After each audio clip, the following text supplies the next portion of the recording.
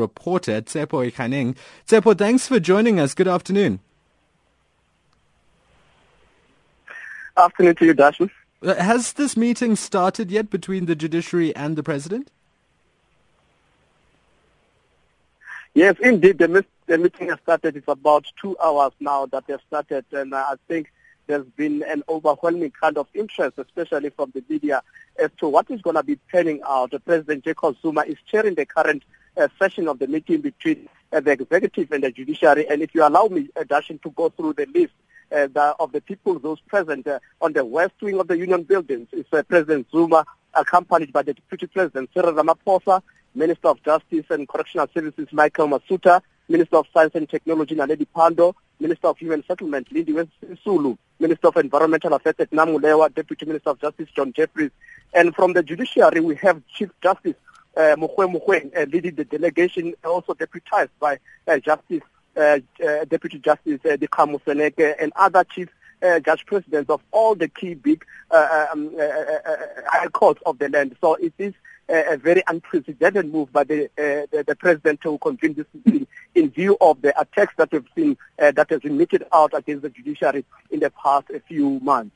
You've said the meeting has gone on for around 2 hours, Tshepo. Have you had any access to the room?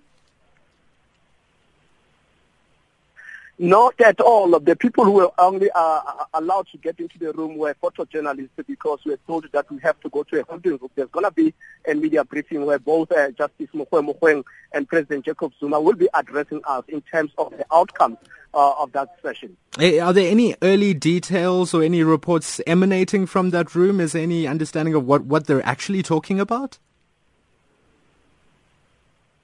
Yes, we managed to speak to some of the presidential aides who were basically saying that they want to enhance cooperation between the judiciary and the office of the president, including the executives. What we are seeing here is some kind of a move by the president to actually bestow confidence in the public, to say that the judiciary and the executive have to work together, but there is this element of making sure that there is separation of powers. And when he spoke to the acting cabinet spokesperson, Phumla Williams, was saying that they are not using this meeting actually to muzzle the judiciary. They want to also affirm the separation of powers, because there's been concern to say the meeting is a welcome development, but the judiciary might feel threatened to be in the same space as the president and his executives, and maybe they might use this opportunity to actually vent their anger in closed rooms.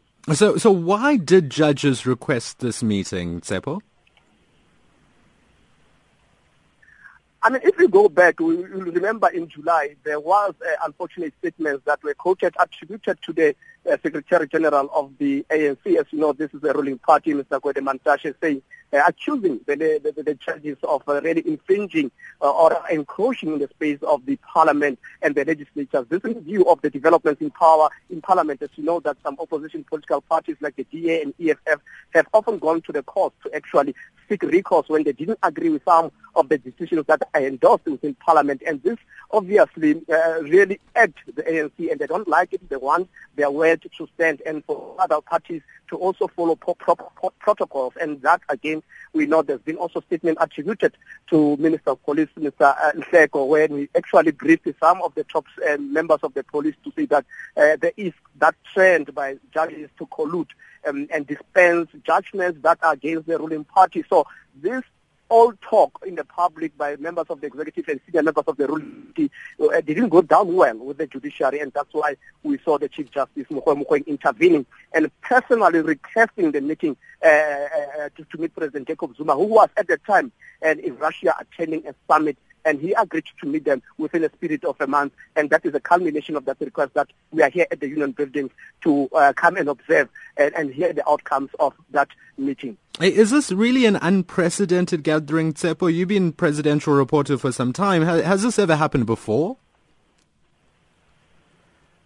This is unprecedented in the history of post-apartheid South Africa. We know there's been engagements, private engagements, especially between the president as head of state and the chief justice. Before, these things occasionally happen where they meet and they don't announce it. It happens just as a matter of administrative of the state, and also to exchange notes about issues that are very important with regard to the governance of the state. But for the whole cabinet, led by the president and the delegation of the chief justice, the other judges, senior judges, led by the chief justice, this is for the first time in my career covering the presidential, the president, that I've seen this kind of a development. So that is why there's this huge interest. But the other analysts that I spoke to, they say that this is a welcome development, but they also want the president to, in a way, also try to reach out to other critical Chapter 9 institutions like the Public Protector, the Human Rights Commission, because